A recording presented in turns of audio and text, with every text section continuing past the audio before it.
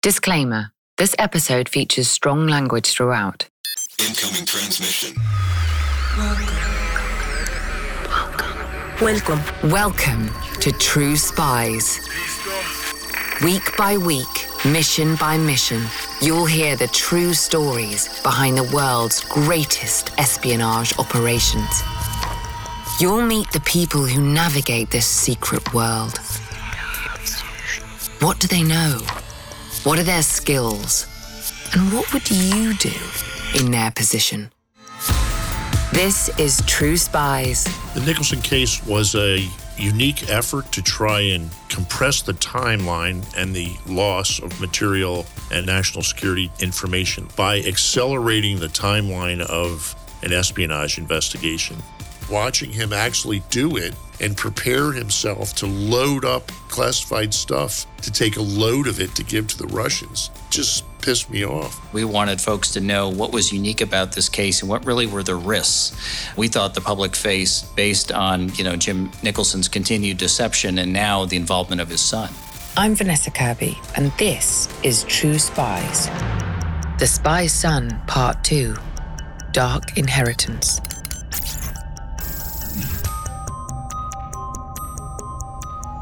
It's early morning in San Francisco, and a young man in a crumpled black suit is trudging resolutely uphill. He's exhausted, courtesy of an 8-hour drive from Portland, and the streets are punishingly steep. But he's been given a mission, and the price of failure is steeper still. He'd gone to the consulate, the nearest one at that time, by car from Portland, Oregon, and went in. The Russian consulate, to be exact. An imposing, dust-colored block, just a stone's throw from the Presidio National Park. The disheveled visitor's name is Nathan Nicholson. It's early October 2006, and he's 22 years old. He enters the consulate and requests an audience with the chief of security. He gets it. Announced who he was, offered a letter. In a soundproof room, deep inside the building, the security chief takes a quizzical glance at Nathan's neatly folded letter. It reassures the Russian that the boy across the table is the son of the highest-ranking CIA officer to ever sell secrets to the Kremlin, Jim Nicholson. Let's rewind. In the first episode of this True Spy story, we followed Jim's spectacular fall from grace in 1996.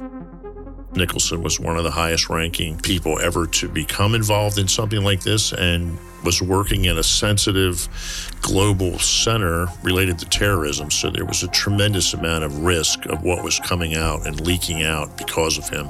Now we're returning to the story a decade later for the second act in a long career of treachery.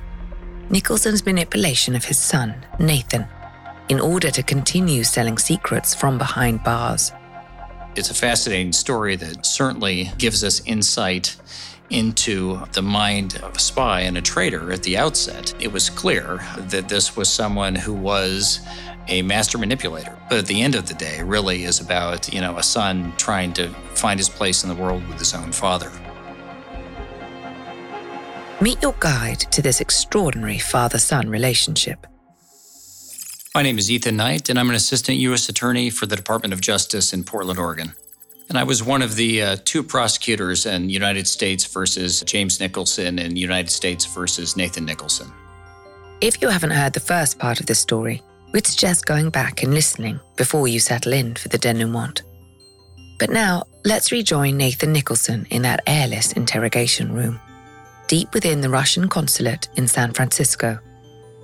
Nathan hands over his supporting documentation, a picture of himself, alongside his infamous father.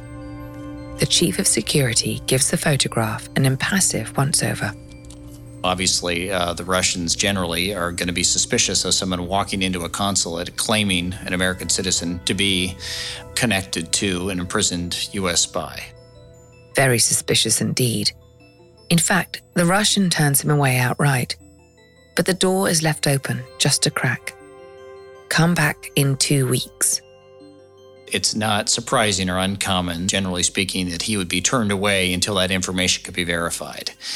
And he didn't know that, but, when he drove back to Portland up Interstate 5 along our West Coast, he called his dad and in code relayed this information.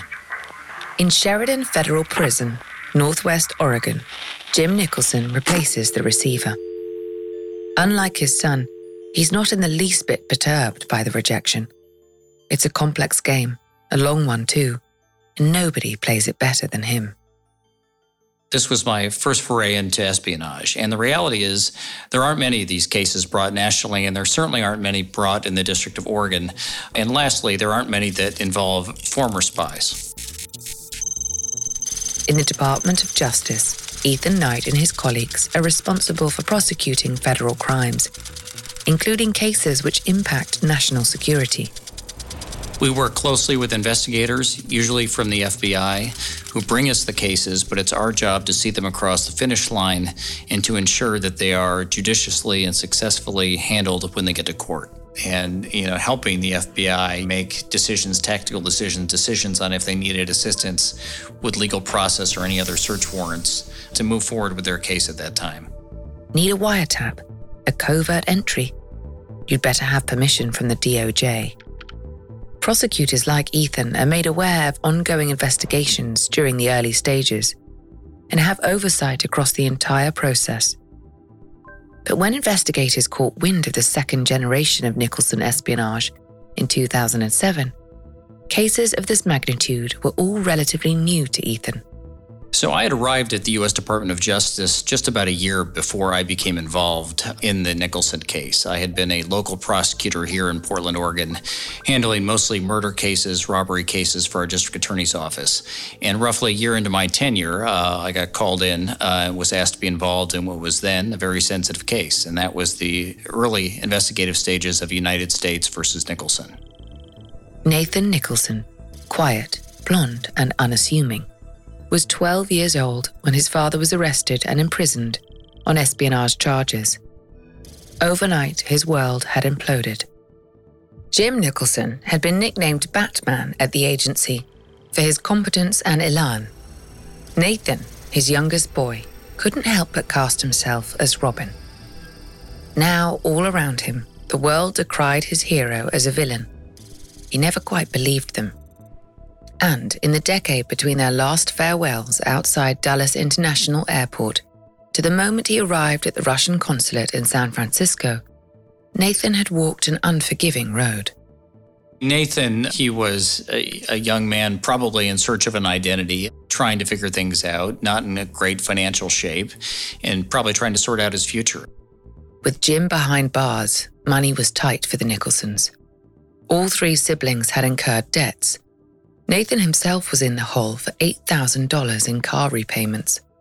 Unsuccessful stints as a pizza delivery driver and an insurance salesman had barely made a dent. And his bad luck went beyond his wallet. I mean, he had had an injury while in the Army that ultimately got him an honorable discharge and disability from the U.S. Army, and I think that set him adrift. Later, Nathan would speak of a dark moment in the aftermath of that injury. He had been on the verge of attempting suicide. A call from Jim had interrupted him before he could make a fatal mistake. In a way, he believed that he owed his father his life. He came back to Oregon, where his family was and where his dad was. But I think the future that he envisioned for himself at that time, like many young folks, suddenly looked different. And I don't think he knew how to reconcile that vision, what he thought was his future, with the reality and where he was at that time. He'd maintained contact with his father since his incarceration, keeping the older man up to speed with the rapid social and technological changes of the era. He had shared his achievements and ambitions, all to a stream of unqualified fatherly praise. As life took chunks out of Nathan, he filled the gaps with Jim's approval. Meanwhile, Jim Nicholson had been suspected of trying to smuggle messages out of prison for his former handlers in Moscow. Fortunately for Jim, a subsequent FBI investigation was unable to turn up any definitive evidence. But in 2006, with his son back in Oregon, He recognized the potential of having a blameless man on the outside through which to communicate with his erstwhile employers. He began to meet with Nathan more frequently, talk to him more frequently than his other kids, and began to sort of lay the groundwork for Nathan's initial contact with the Russian Federation at the consulate in San Francisco. So Jim Nicholson was housed in the Sheridan Federal Penitentiary here in Sheridan, Oregon, about an hour and a half outside of Portland. In many ways, a bucolic setting. It's in the rolling hills of Yamhill County, and part of the reason he was there, of course, was to see family. And Nathan Nicholson would conscientiously visit him there at Sheridan in the visiting room. And the visiting room, looked both Spartan and accommodating. It was an open space, almost like the waiting area of the bus station, minus some of the accoutrements. And it was there that they would talk in person, face to face. During these father-son catch-ups, Jim Nicholson began the process of recruiting his own son as an asset. As an experienced CIA case officer, it was a dance he knew intimately. And if you've listened to previous episodes of True Spies, you'll already know the steps. A good CO can spend months grooming their target before making their pitch. They'll learn their likes and dislikes, express interest in their hobbies, and winnow out the essential motivations that drive them. Jim Nicholson had been a highly effective case officer, and for him, this was child's play. You have to start from the proposition that there's an incredible power dynamic and an emotional power dynamic between the two of them. You're talking about father and son. And that's different than, every source, I suspect, that Jim Nicholson ran in the field, and different dynamic between any two co-conspirators. And sadly, in many respects, in my view, that gave Jim Nicholson a tremendous head start. It gave him a head start because he knew exactly what buttons to push and what to say to bring Nathan along in this scheme. And, the praise he heaped on him was not just the praise of a handler to a source. It was the praise of a father to a son. It can't be underestimated what that could mean and what it meant to Nathan. During their conversations, Jim learned about the financial strain that was facing Nathan, his two siblings, and the rest of the family. And so he proposed a quick, easy, and consequence-free way for his youngest son to raise some funds.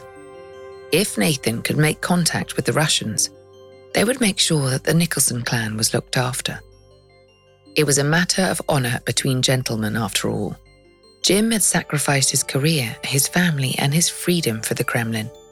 They would pay up. What Jim had repeatedly told people, and what the facts bear out to some degree, is he's collecting a pension for doing work for a former employer. In this case, the employer wasn't the United States government. It was the country he betrayed them for, and that was the Russian Federation. And so there's an interest, almost a recruiting tool for folks to know that we take care of our own. And in this case, they meant taking care of Jim Nicholson. Nathan trusted his father implicitly. If he said that this was above board, then he believed him. Or he could convince himself that he did anyway.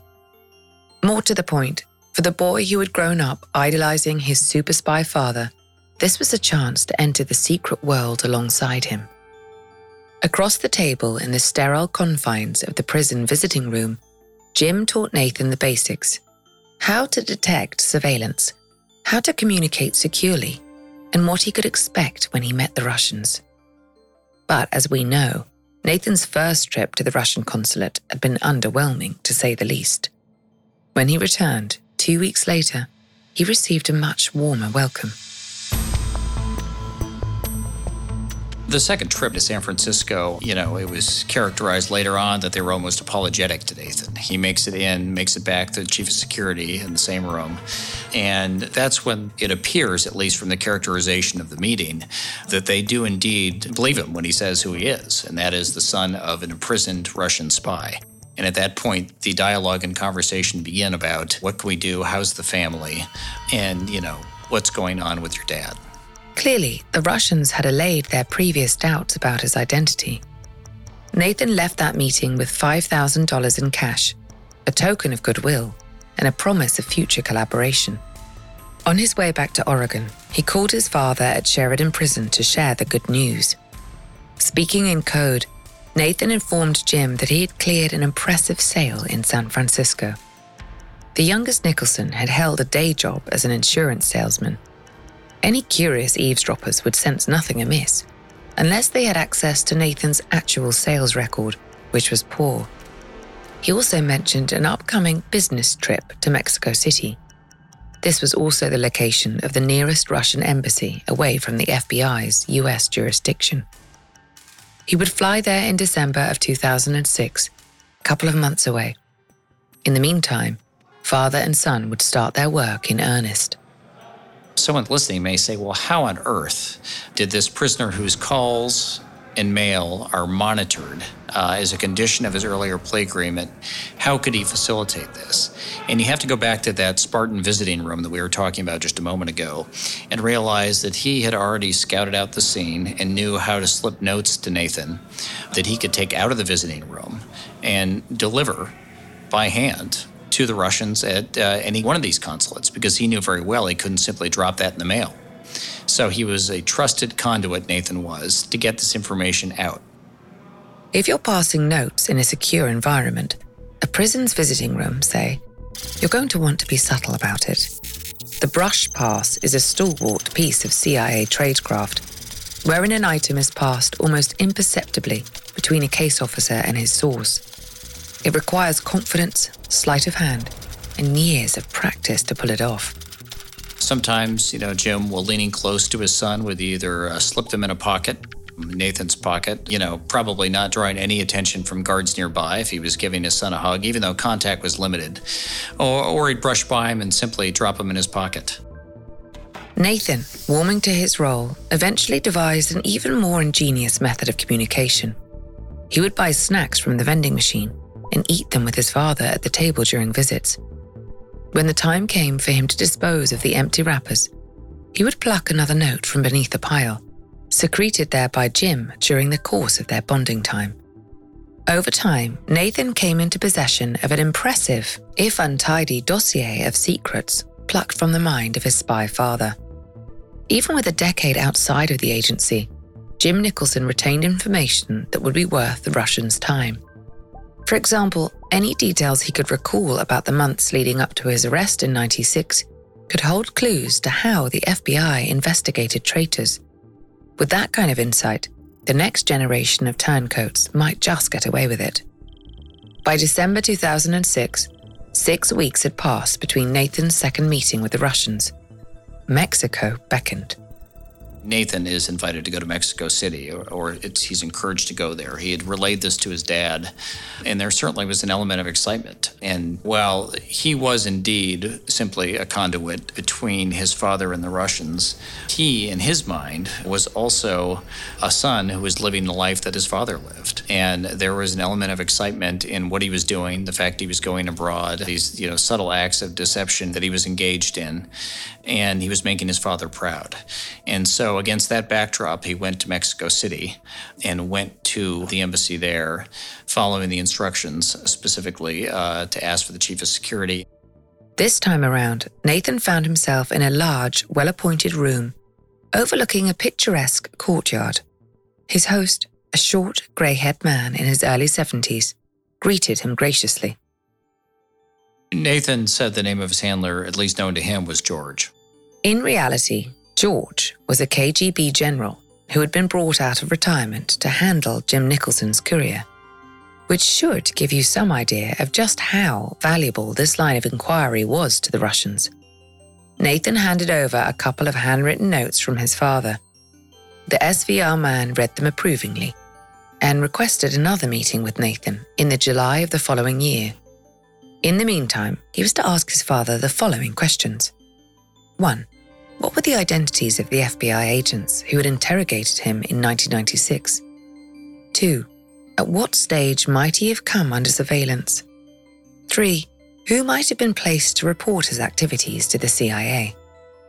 And with that, George unloaded $10,000 onto the table in front of Nathan Nicholson. Until next time. Nathan was thrilled. He turned his hat and jacket inside out and left the embassy. If he had been followed, he hoped that a swift change of outfit might throw off his tail. That's true spy behavior, sure enough, but possibly surplus to requirements.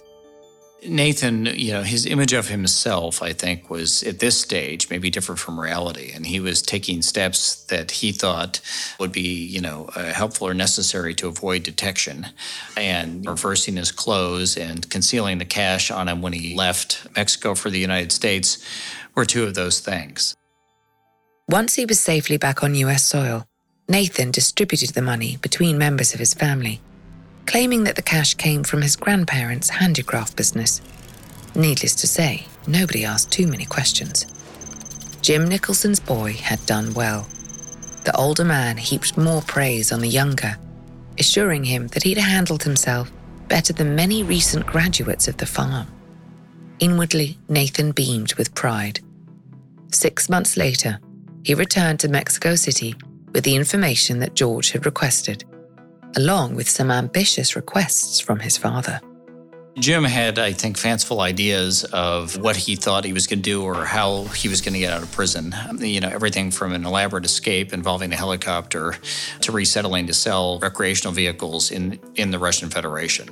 And, these were at least thoughts he had and expressed to others during that time about his long-term planning. And I think at some level certainly thought that he would be able to sign the Russians up for any one of these schemes. It should probably go without saying that a helicopter extraction from an American prison was not on the cards for Jim Nicholson. But the information he had provided was good. The Russians were happy to keep paying his son, the courier, for more intel. Since being discharged from the army, Nathan's stints as a pizza delivery driver and would-be insurance salesman had failed to inspire him. But he was discovering a talent for espionage, one that leveraged his youth to his advantage. When George provided Nathan with an unsecured Yahoo email address through which to communicate, the spy's son took the elderly KGB man to school. If you grew up in the early 2000s, you might be familiar with this approach to covert contact, which worked on suspicious parents and counter-espionage investigators alike. So they would simply leave, electronic messages for one another in draft message folders and then pick them up to confirm whether or not they'd had them or put a new one in to confirm whether or not they'd received them. And that's sort of the process that they followed at the direction of the Russians throughout their time together. As a second layer of security, the emails were written in the same euphemistic style that Nathan had used on phone calls to his father. There were a series of code names that Nathan had used with the Russians in email form so that they could communicate, at least at that time, we're talking 15 years ago, surreptitiously. This is before the era of easily accessible encrypted communication platforms, before Snapchat, before Signal, before Telegram. For example, if either party couldn't make a meeting, they would leave a draft email which read, "My brother Eugene is ill." The two of them, Nathan and his handlers, were using pseudonyms. Nancy was one of them. And the whole purpose was, of course, to create a fictitious or, easily disguisable line of communication that would keep anyone interested off the trail. Before Nathan returned to the States, the Russians set up another rendezvous, this time in Lima, Peru, for December 2007. He could hardly wait. So far, things had progressed smoothly for Jim and Nathan Nicholson. But you already know how the story ends. What goes up must come down, even if it has to be pulled. Hello again, True Spies listeners.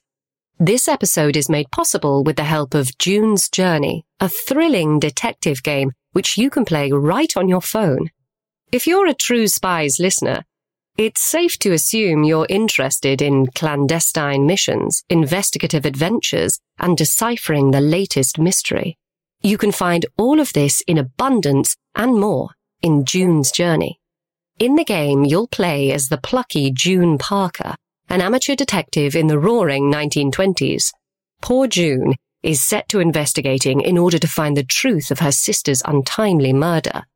I don't want to give too much away, because the fun of June's Journey is seeing where this twisting story takes you. But I've just come to a grisly conclusion, thanks to working alongside other real players online as part of a detective club.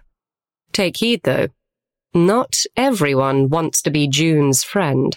Discover your inner detective when you download June's Journey for free today on iOS or Android. Every day in America, 60 million packages are delivered, but we don't always know what's inside. He bent down to pick the package up. That's when the device detonated. Danger is everywhere, and no one is safe in Austin, Texas, as law enforcement hunts a serial bomber for 19 days. From Sony Music Entertainment, Campside Media, and Pegalo Pictures, this is Witnessed. 19 Days. Subscribe on Apple Podcasts to binge all episodes or listen weekly wherever you get your podcasts.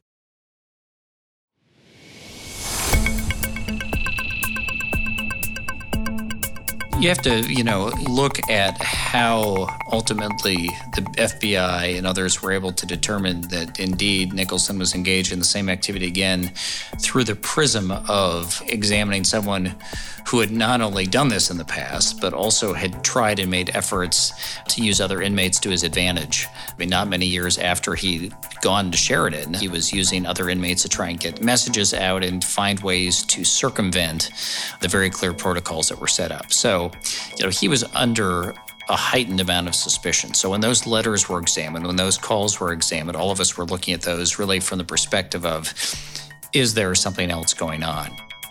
Jim Nicholson was good at what he did, and he knew it. His communications with his son, while technically unencrypted, were vague enough to avoid suspicion. So it fell to Nathan, merely a talented amateur, to make the first mistake. It was a wonder that it hadn't happened before now. CIA analysts routinely listened to the Nicholsons' calls and read their letters. I think there was one line in a call or a letter, and Nathan sort of slipped and said, how's that thing going? And it was just enough of an opening, enough daylight where that looked different, I think, certainly in hindsight, that began to give way to maybe something else was going on. Nathan had reached for another euphemism and missed. The analysts alerted the FBI. Well, the FBI, obviously having an interest in this, began to look more carefully at the writings and the letters, and they also began to look more carefully at the earlier efforts that Jim had made to get material out of the prison, because that at least, sort of underscored the belief that he was finding a way or looking to find a way to contact the Russian Federation. And so going back over those old interviews into those inmates and then looking at the new communications with Nathan obviously prompted some concern that the two of them, Nathan and Jim, were up to something now at that time. The Bureau sprang into action. A team was assembled to lead a new investigation into Nicholson and his youngest son. The Department of Justice issued warrants for electronic and physical surveillance on both men. Notwithstanding what folks often, see on TV, there's no switch you can flip to suddenly be monitoring everyone's calls. It has to go through a very, cumbersome and secret process. And in this case, that's what happened. And ultimately, there was a search conducted, authorized by a judge of the cell and of Nathan's apartment. FBI agents were able to gain access to Nathan's apartment, as well as his car. More than a decade earlier, similar searches had thrown up a mountain of evidence against his father. Now, evidence gathering allowed the Bureau to predict their target's next moves. And if you look at the letters that Jim was sending Nathan that actually, referred to specific locations that he said would be good to vacation in, he had mentioned discrete spots in South America like Lima. He had even alluded to Cyprus, in a very circuitous way in a discussion about architecture in that part of the world, which, in hindsight and really at the time, we began to piece together as recommendations for safe places to conduct meetings. And that helped the FBI begin to get a picture, of course, what happened, particularly leading up to his trip to Peru. By late 2007, communications technology was a different and more sophisticated beast to its mid-90s counterpart. Nathan's cell phone and computer were easily tapped, but even a monitored line needs someone to, actually monitor it. The FBI was tracking Nathan's car, getting close to, while he was in the middle of, his activities with the Russians. And at one point, they lost sight of the fact that he had gone to Portland International Airport. The call was made around 4 a.m. on the 10th of December, 2007. Nathan was contacting his girlfriend to tell her that he had safely arrived at Portland International Airport, but nobody at the Bureau was awake to hear it. 4 hours later, the agents realized that the GPS tracker on their target's car was miles away from his home in Eugene, Oregon. By the time their black sedans screeched to a halt outside the terminal, they were much, much too late. And it was later confirmed that not only had he gone to the airport, but he'd gone to Lima, Peru. And the FBI scrambled and missed him, but ultimately tracked him when he came back. When Nathan landed on home soil 3 days later, he was in receipt of another 10 grand. His next meeting with his handlers was ordained to take place in the ancient city of Nicosia on the sun-kissed Mediterranean island of Cyprus. Treachery does have its perks. He had made a note of his destination in a nondescript little notebook. A trained spy would have encoded the information. Nathan was not a trained spy. As he passed through airport security, he was earmarked for a random inspection by customs. Of course, there was nothing random about it. His bags were taken to another room, where the contents were pored over by members of the FBI team. And that's really when they got, some information that gave them tremendous insight into the case. And that was a journal he kept. That telltale notebook, containing spools of unencrypted documentation about Nathan's work for the Russians, proved to be a goldmine.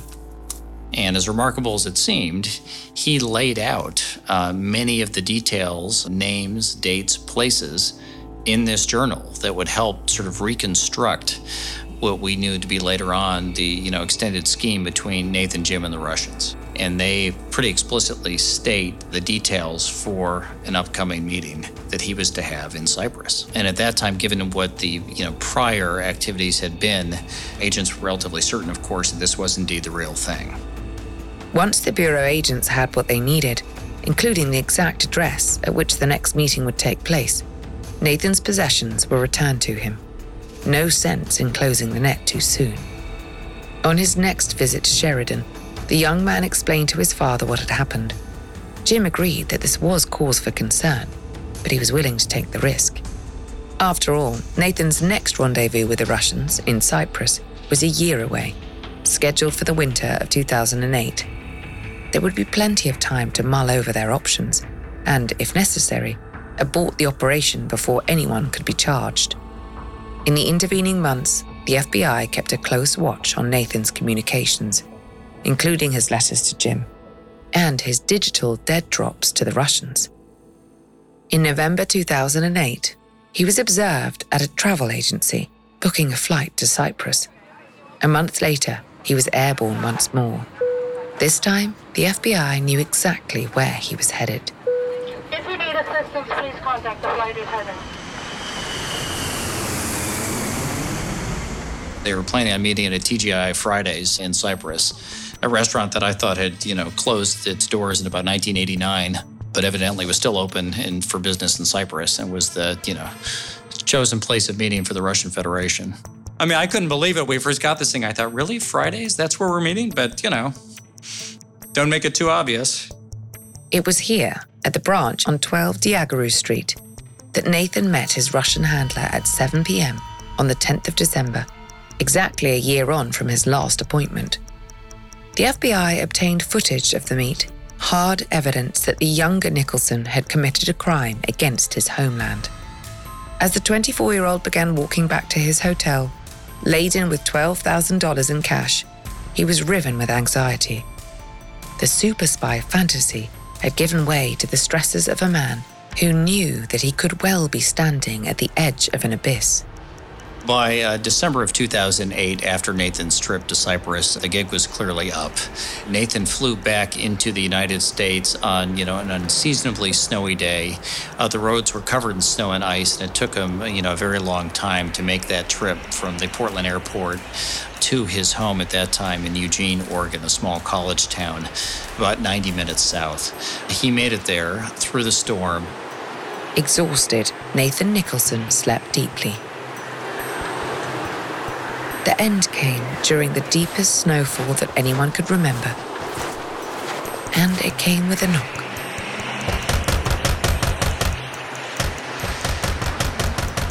deep, insistent pounding that lurched Nathan Nicholson out of his bed. It was mid-afternoon, with 10 days till Christmas. Half asleep, he shuffled to the door of his bachelor's apartment, hoping against hope to be greeted by an especially determined Jehovah's Witness. He opened the door. Only to be greeted by two FBI agents who, of course, had been immersed in his life and this investigation in the prior case of his father's for months. And they were there and they were ready to talk, much to his surprise. And, of course, they knew far more than I think he knew that they knew. Meanwhile, in a command center nearby, Ethan Knight is braving the cold too. On that day, Nathan had flown in from halfway around the world. You know, my co-counsel and I, Pam Holsinger, made that icy drive down to Eugene, Oregon on that very day. It took us 8 hours to make it 90 miles on the interstate to be there when the confrontation with Nathan occurred. We were not in the room, but we were there to ensure that everything went as it had been planned logistically and to ensure that, you know, we could do everything we could to preserve the information evidence for its ultimate prosecution. For now, the prosecutors can only wait as the FBI enters Nathan's apartment. It's the second time in his life that he's been greeted by men in bureau suits. The first time, all the way back in 1996, was the worst day of his life. Today is a close runner-up. Finally faced with the consequences of his actions, Nathan decides to lie. You can see that the hamster running on the wheel trying to think, you know, how can I outsmart this situation? Is there a way out? Nathan and his father have concocted cover stories for each of his travels abroad. Visiting an army buddy, finding a nice spot to propose to his girlfriend, studying architecture. He carried cash because he didn't trust the banks. It's 2008. Who would? Depending on who's doing the questioning, the further you get into that conversation, the person often will realize, you know, there's no way out and they know too much. Or, you know, maybe it's just time to be honest and own up to this. And Nathan got to that point later than some, but sooner than most. The FBI listened to Nathan's fabrications, and then, calmly, they stopped him. They offered him a chance to start over, to tell the truth. To loosen the thick knot of anxiety that had tangled in the pit of his stomach for 2 stressful years. And he took it. Nathan appeared, by all accounts, to hold up relatively well. I mean, there's always that aspect when somebody's caught that, you know, you can almost see it in their eyes where they have to have been thinking this day was going to come, even if they thought they'd gotten away with it. But he was friendly and he gave them information, and he got in the car with those FBI agents and began what would be really a very clear break from his past and, you know, a new and different chapter in his life with the initiation of a criminal case against him for engaging in, really sadly, what was conduct similar to that had gotten his father in prison. He was arrested very soon after and indicted very soon after. The Department of Justice moved quickly. They'd spent months gathering evidence. Now they could finally put the prosecution into motion. In Sheridan Prison, Jim Nicholson was taken from his cell. Ultimately, the charges that were levied against both Nathan and his father were twofold. They were not traditional espionage, but they were that Jim Nicholson and his son were acting as an agent of a foreign power or agents of a foreign power. And that is, they are doing things at the behest of the Russians without authority from their own government, and that they're laundering money, in this case, the proceeds of that activity. So, you know, the operating or animating theory of our case had always been that Jim Nicholson was collecting a debt or a pension from the Russian Federation. The court proceedings were painful for Nathan. You know, the first time that we saw Nathan Nicholson, he didn't fit the mold of your typical, you know, grizzled criminal. He was nervous and scared and looked like he could have been a juror or somebody watching from the back of the room. Because the reality is this was, you know, not only his first foray into espionage, but his first foray into the criminal justice system. And I think, you know, the look in his eyes said that the moment we saw him for the first time. And when we got to the end of the case, that awareness you could see had finally sunk in of the severity of what he'd done and where he was. The defendant was forced to confront some painful home truths. It was a gradual process, I think, for Nathan to realize what had really happened to him, that he had been manipulated, and at the end of the day, his dad had run him as a source, not unlike many before him. You know, that was a process, a gradual one, where he had to come to terms both with the evidence against him and realize the legal predicament he was in, but also realize what his options were, and that he really, both legally and personally, had to be his own person in this process, and that the final decision he had to make when he stepped into that courtroom alone to enter that guilty plea had to be his and his alone, and he had to separate from his father. Ultimately, Nathan Nicholson took a plea deal on the condition that he testify against his father in court. At the end of the criminal case, both Jim Nicholson and his son decided to plead guilty for different reasons. Nathan Nicholson received a 5-year probationary sentence. And at the end of the day, we all felt that that was indeed appropriate, given his cooperation against his father and given really the person that he had showed himself to be. It certainly couldn't have been easy. Understandably, Jim Nicholson garnered less sympathy. When it came to Jim's sentencing, I don't think a single person was surprised that he might want to say more than a few words. This was someone who, I think you would find, little debate at his core is at the very least a narcissist and someone who may have found fault in anyone but himself in this process. What was remarkable, at least to us at the time, and to me certainly, is that in listening to him opine about, the various things that led him to this point again, is that he managed to apologize to the Russians. Not to the country he'd betrayed twice, but to the country he, in his mind, had embarrassed, and that was the Russian Federation. At home in Virginia, John McGuire, the CIA officer who led the first operation against Nicholson, was gobsmacked when he heard the news. A CI senior officer told me about that. I didn't know what was going on because I had moved on to do other stuff. I was gone. She called me up and said, I think you might want to know what Jim has done. Because I was, I'm always thinking about his 24 years he's got to serve. I think he had to serve 80% of that sentence. She explained to me he's really done something that was outside the lines. He destroyed his kid. Oftentimes, as a prosecutor, you have to suspend your earlier conceptions or beliefs about someone and let the facts guide you. And in that case, they did with Nathan, and we think that was the appropriate result. Jim Nicholson, on the other hand, is serving an additional 8-year sentence on top of his earlier sentence for espionage that postpones his release date now until roughly the middle of 2024. He'll be serving that time in ADX Florence, a maximum security facility in Colorado. It's been home to some of America's most dangerous criminals and reviled traitors, the Unabomber, Robert Hansen, and El Chapo, to name a few. If you're anything like us, you're curious to discover what happens to a captured spy when they've served their time. Well, we can only speculate, but John McGuire has a good idea. I expect him to be gone in a flash. I hope they're watching him. I hope they surveil him and put the lid on him because he has the skill set. And if he wants to get away, he'll get out of the country and he'll go somewhere and meet up with the Russians and get the money that they owe him. They honor their commitments just like we do. They owe him money. They'll pay him. Ultimately, justice was served. But when John and Ethan look back on the story of the spy and his son, they can't help but do so through a father's eyes. I reflected periodically throughout the case about, what legacy you owe your children and, how you should treat them. He compromised his bond of trust and responsibility as a dad and used his kid to do something illegal to make money and wrecked his kid's life. I just thought, I don't know how a father does that. As a dad, it just doesn't compute for me. I mean, you sacrifice your own life to save your kids. You don't sell them and use them to make money. And, that's the piece of this that can't get lost in the espionage and the role of the Russian government and the gamesmanship that really is inherent in any espionage investigation or case. That may be a chess match, but at the end of the day, you have probably a scared little boy whose dad was taken away from him when he was 12, now facing those same demons as an adult. And what does that really mean? And what does he have to do to confront that?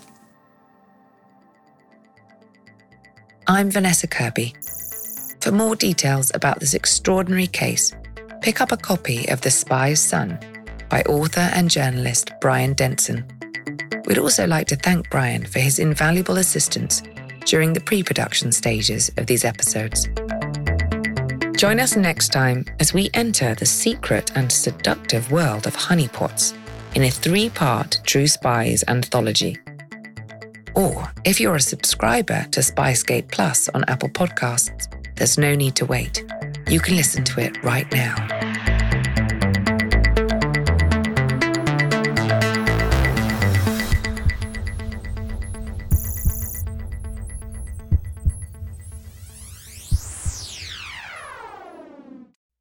In the 1970s, John Todd burst onto the evangelical scene with a shocking tale. He claimed to be a former witch, involved in a then unheard-of secret organization called the Illuminati, and urged Christians to prepare for a violent world takeover.